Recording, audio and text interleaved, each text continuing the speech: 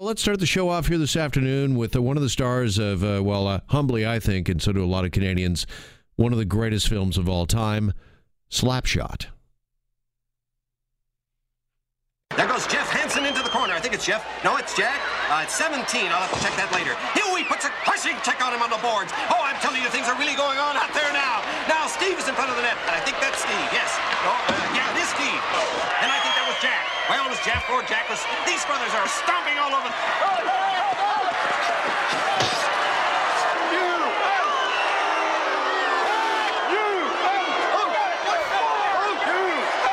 Ah, yes, the Hansens getting booed. And the Hansens, I'm pretty sure they're not going to get booed. They're going to get cheered during Scotiabank Road Hockey to Conquer Cancer that happened September 28th at a Woodbine racetrack. And one of the Hansens, Steve Carlson, is on the line and joins us now on Global News Radio, 640 Toronto. Steve, I hope these days you're greeted more with cheers than you are with jeers. Jeff, I just want to let you know those are cheap calls because, the referee had no idea what was going on here. We tried to give him our glasses, but he kept starting fires in the building, so we said, okay, that's enough of that. So we just got thrown out the game. All these years later, you're still not over it. Well, no, and the thing with that is, we're having a couple of purposes going up to Toronto, especially for the road hockey tournament. We'll get into that a little bit, but we're waiting for Barner if he's going to sign or not, and I think we're going to sign because Jeff scored a goal once.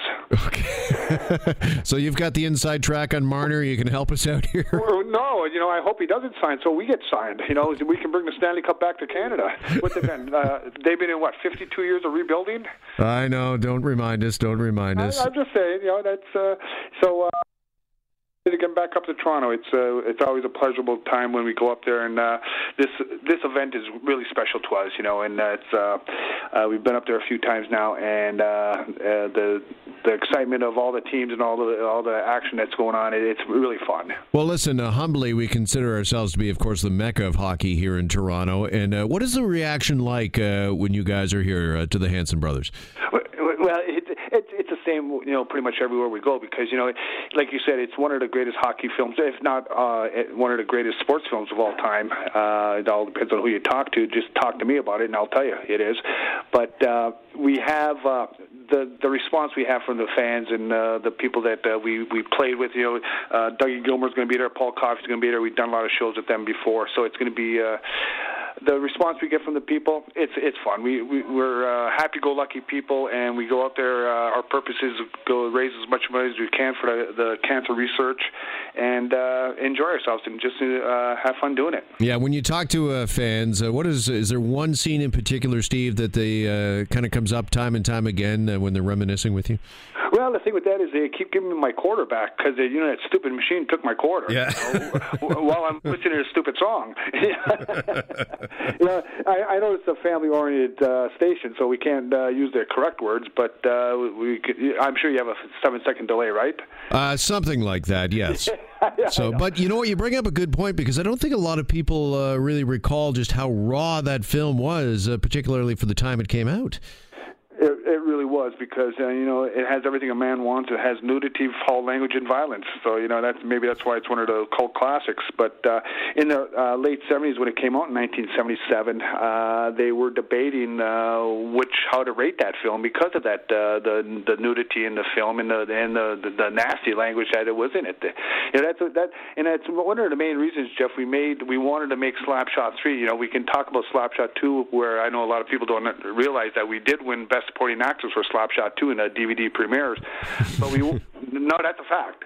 But we wanted to make Slapshot 3 because we didn't like, and I'll give you a good example. We went into Doug Gilmour's restaurant in, near London, where he had his restaurant, and this little boy comes up to Dave and just started firing lines at him. He was like 8 or 9 years old. You go, holy smokes, and his father's laughing his head off. Wow. We don't promote that stuff for the younger age. We can't stop it, but we don't promote it. And that's why we kind of push Universal Studios, let's do Slapshot 3, where it's a junior league and where the younger generation can enjoy the Hanson brothers. Sure. Tell me about filming the original, though, and filming it with the late great Paul Newman. Were you guys just kind of looking at yourselves going, we're filming a movie with Paul Newman? Well, it was really tough carrying him. He was on the cusp of becoming a superstar. You notice he never won an Academy Award until after Slapshot. The Universal Studios felt that he was just on the brink of becoming a superstar, and he says, "Okay, let's bring the Hanson brothers in." No one really liked them, so we brought him over to our house, and Jeff made a beautiful family salad with our family dressing, and we made our spaghetti with the family spaghetti sauce, and then we made the popcorn, sitting back watching TV, and what's the guy do? He steals all the recipes. So what we did is we said, okay, we're going after him. Then he got into race car driving. Now we can't catch him. Yeah. But no, he was not one of the greatest actors of all time, but also a great athlete and a great humanitarian because of what he does with the Hole in the Wall gang. It was very special. Yeah, the one thing I always remember when I think about Slapshot and Paul Newman is the scene near the end of the film when he's talking to the owner of the team, and he's wearing what looks like just somebody's couch. You know that caramel leather outfit that he had on? Oh, yeah. Boy, we were making fashion statements, weren't we? We used to, when we played in the North American Hockey League, we used to go up to Lewiston, Maine, and they had a factory there. We could get those 2-inch high heels. You buy one pair and get the second one free. So you got the two-tone high heel shoes. So we were pretty stylish back then. Yeah, and tell everybody that you guys were actual. You just kind of referenced it there. You were playing hockey and played some pretty serious hockey in your day, right? Well, let me. And it's kind of ironic because I was just looking on my wife was looking at the Twitter, and there was Davey Keon and Gordie Howe going at it, and Keon stole the puck, and Gordie Howe put him in the hospital, woke him up about 30 minutes later.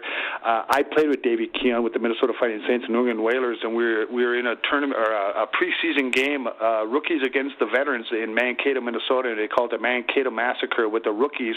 We had the Hanson brothers, we had Goldthorpe, we had Paul Holmgren, we had the boys that could really take care of themselves. We beat them up physically, and not only that on the scoreboard, but I did the same thing to Mr. Keon at that time. He went around the net, came in front, I poke checked into the empty net. He goes, "Son, don't ever do that again." I says, "I will not."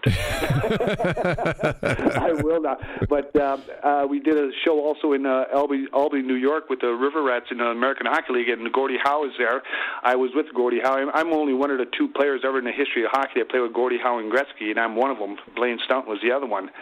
And Gordie Howe's there, and one of the questions were, who's your idol of hockey? And it was Davey Keon. And I was so happy that he got back in good grace with the Toronto Maple Leafs, and they voted him. Didn't they just vote him the all-time greatest Maple Leaf of all time? Yeah, I believe so. And you're right. They've kind of mended fences, and it's nice to have Dave Keon back in the fold. Yeah, so that was pretty cool, and it was pretty interesting to be. Let me ask you a couple other quick things about the original Slapshot. Everybody remembers you guys, of course, playing with the toy cars in the hotel room. On that note there, Jeff, they say that we're too stupid to play with ourselves. That wasn't true. Okay. All right. Who come up with that? Was that just in the script, or was that something, I don't know, you guys brought to the table?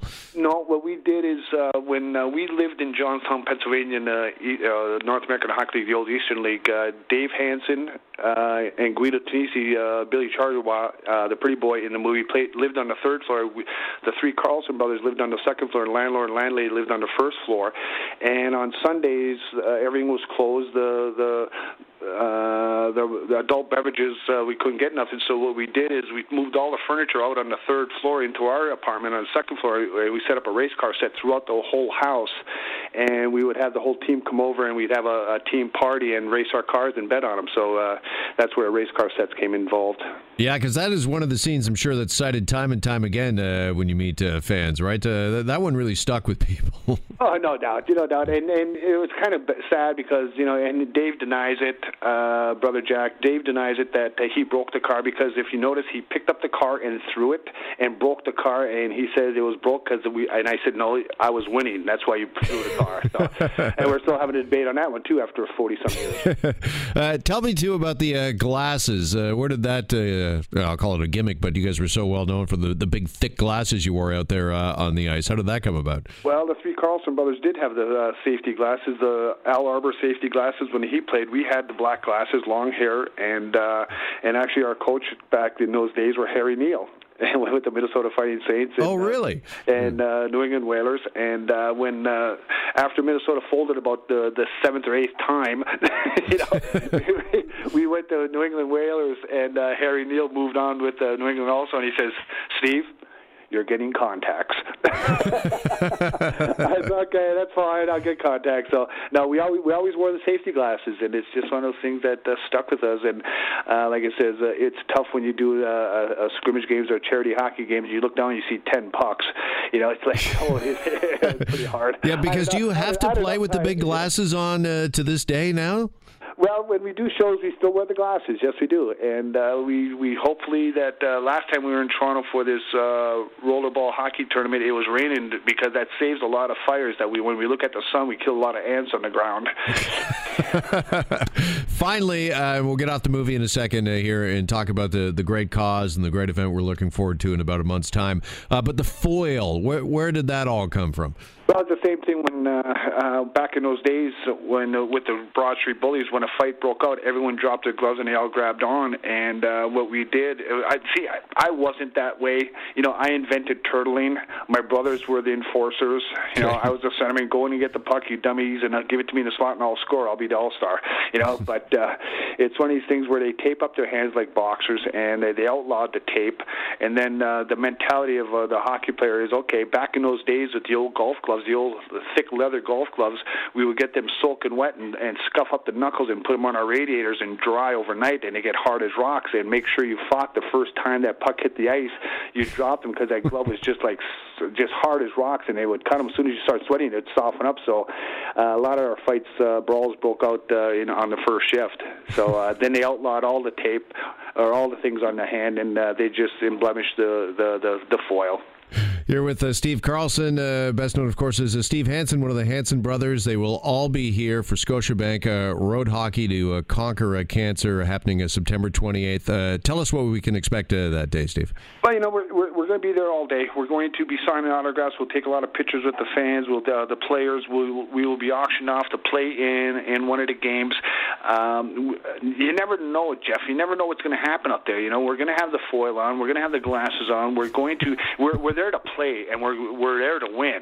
And unfortunately, Coach Dunlop's not going to be there to guide us through this tournament, but I expect to have an all-out brawl. It could get ugly. It could really get ugly. I'll remind you, this is for charity. This is a charity event. Yeah. And we'll be going to the few people will be going to the hospital. We'll pay for their bills. Okay. All right. Again, it's September 28th at Woodbine Racetrack, Scotiabank Road Hockey to conquer cancer. Needless to say, a great cause, and nice to talk to a great guy, one of the Hansens, Steve Carlson. Steve, thanks so much, and we'll see you here late September. Jeff, thank you so much for having me, and we're looking forward to it. Take care of yourself.